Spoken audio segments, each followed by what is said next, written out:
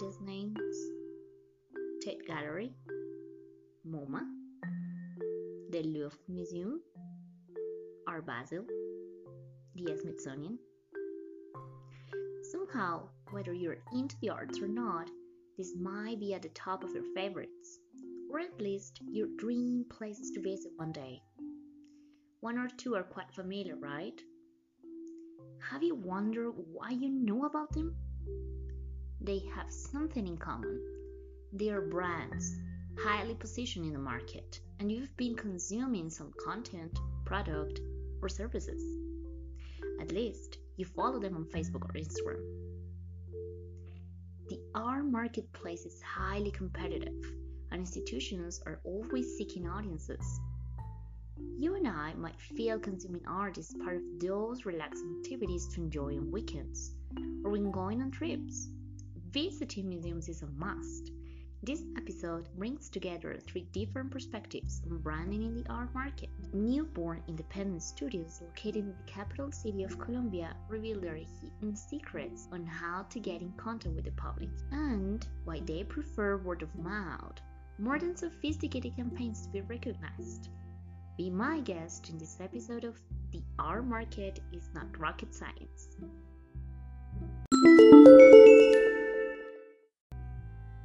Located in San Felipe Art District, Bogota, three independent artist-run studios were born in quite the same moment when many artist studios, galleries, and restaurants had gentrified a popular neighborhood near downtown. In 2010, large, massive, low-rent houses were empty to found the Colombian Soho.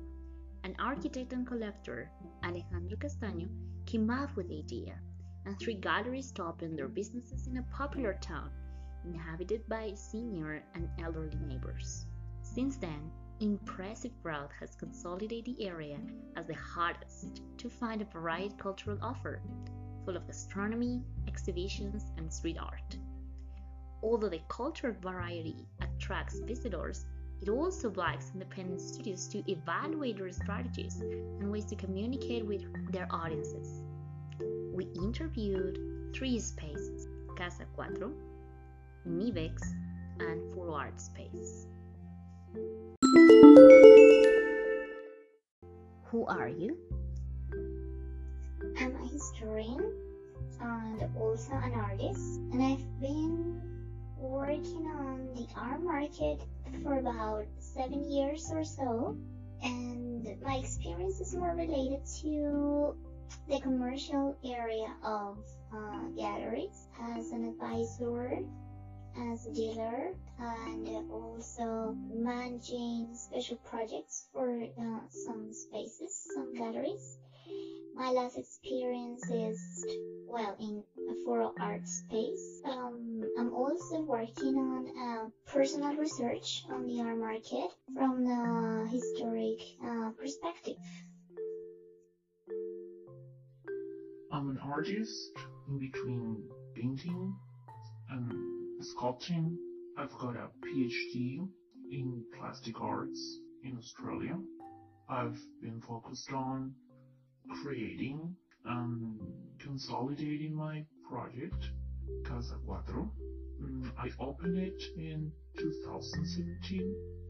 I've run this space for 4 years.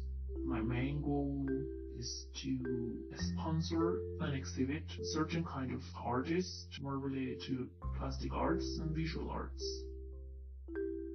Well, I'm an artist right now living in Mexico from Colombia. I've been here since 2019 when I won scholarship to start a program that is called Summer.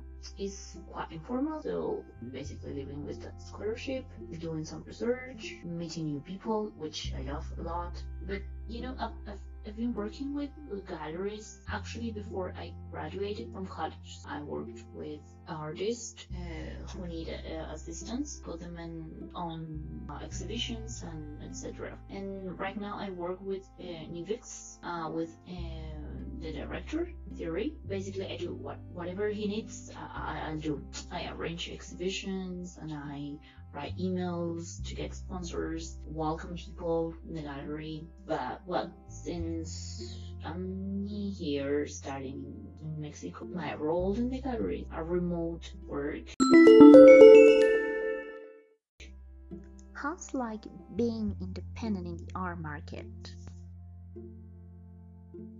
That's a good question because the art market it's quite diverse, and I consider my business as not specifically a gallery, but it's more like an artist-run space. We are more or less like 7 artists creating our works and also generating dialogue, which is the conceptual background of this project. I believe that when you are in a non-traditional place learning, you let your guard down and you start learning things that you're not prepared to learn in a regular class. That's my project about. The funny thing is that you are in a business too. We know that we have to learn about how to market the artworks, how to sell them, how to advertise and promote our job through social media. So there's like that ambiguity. We have to figure out access to public resources and also to audiences. So that's why we have sales, but we also our courses. We mentor different artists to create our works, and also we have a workshop rental. So it's like a combination of everything to be profitable, you know. To answer your question, for our space, it's an emergent gallery. We consider this gallery as a cultural space as well, because we don't just exhibit pieces, but we're trying to offer different cultural events, such as lectures, conferences. We have projects and movies. So I think we're thinking about like a diversity of activities that people can do here. We understand and we acknowledge that we have to know exactly what our audience is and what's our brand equity in this case. We cannot say that we are already established. We've also been working for 2 years, but we also understand that the art market here in Colombia is quite small and it's not very developed. We're trying to make the art market more professional, I think. Most of them have been established 3 or 4 years ago, believing in the bloom of the cultural industries and the increase of international awareness of a new value of the Colombian art as an investment. However, managers and directors agree on the difficulties of running an art business when the art market is not developed and the majority of the audiences are not related to the collectionism or acquisition of art.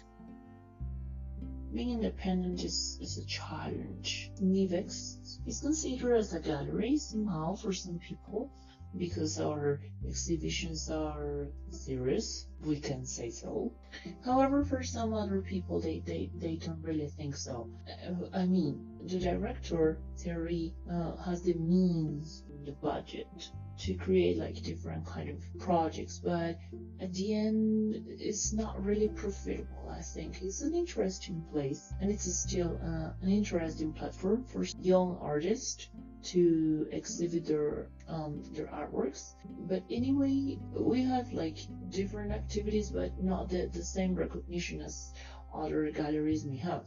Anyway, I think that theory has a very intuitive sense of art. When he decides something that he really likes to exhibit, they just do it, and most of the times it's successful. Actually, the majority of artists have had an exhibition. They have a really interesting career later, be considered as a contemporary artist in the field.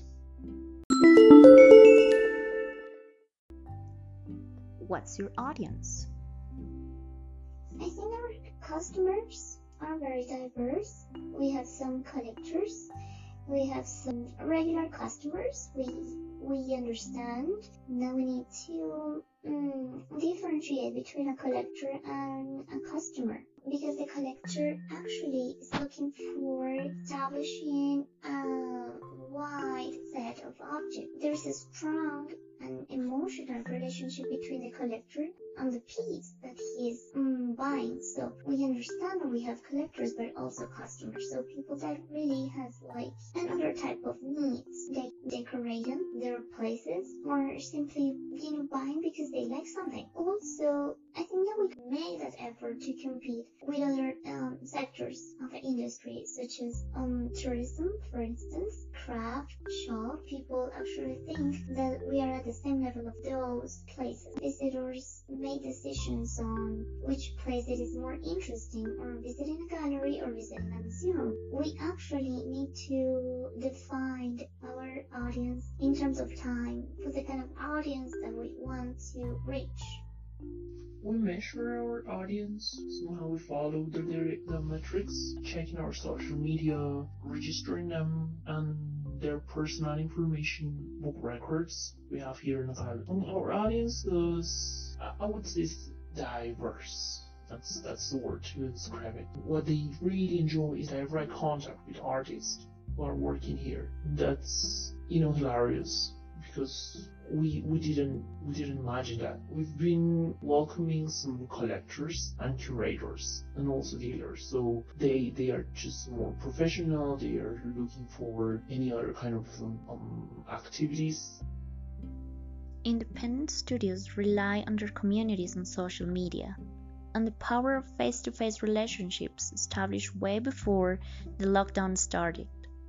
They keep working on making those relations tight to offer new experiences when we can come back to the rooms of these spaces. Let me tell you something. It's the main characteristic of NBsp is the audience, because it depends on the location.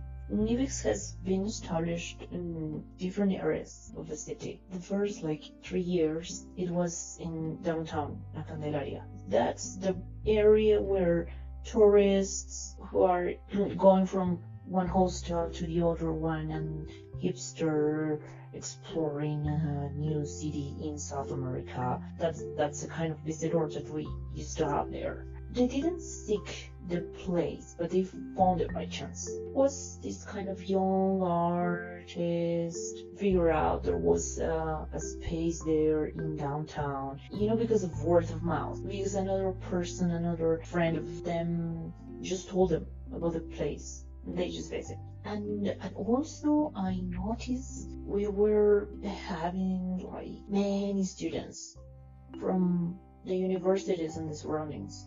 They are just very close to downtown. And then we moved to San Felipe, interested in visiting the area. We have these big tours around the town. So I think that now is quite bright.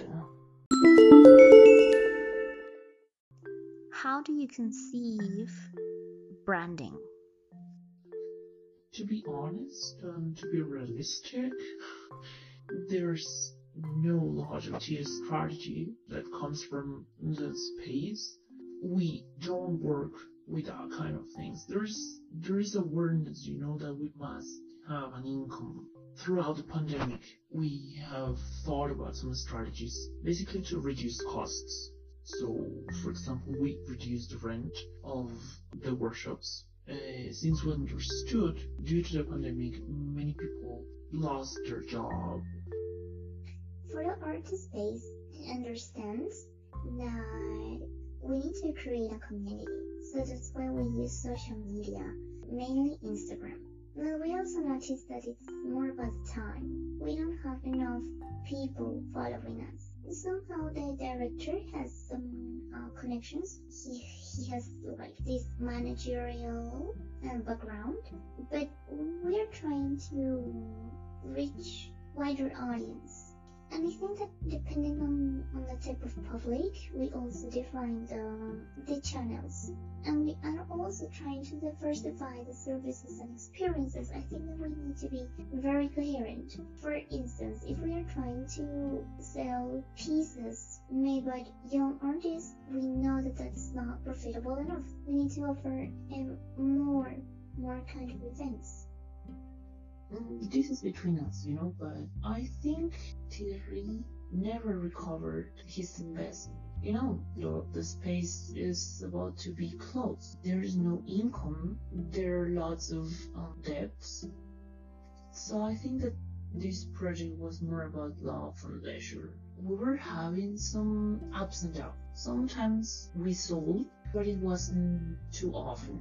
I used to see Thierry having some hard time paying salaries, and it was really hard in terms of profitability.